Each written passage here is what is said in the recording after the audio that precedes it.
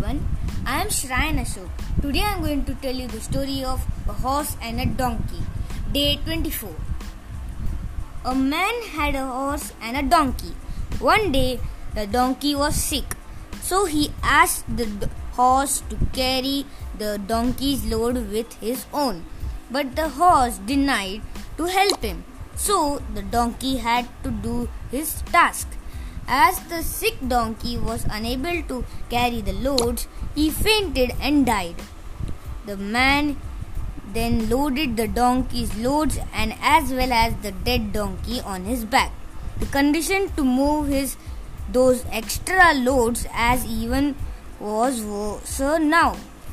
If he had not buried the donkey with the load, the donkey would have been alive and his condition would not have been like this. Moral of the story is, take care of people who work for you. Thank you and good night, sweet dreams.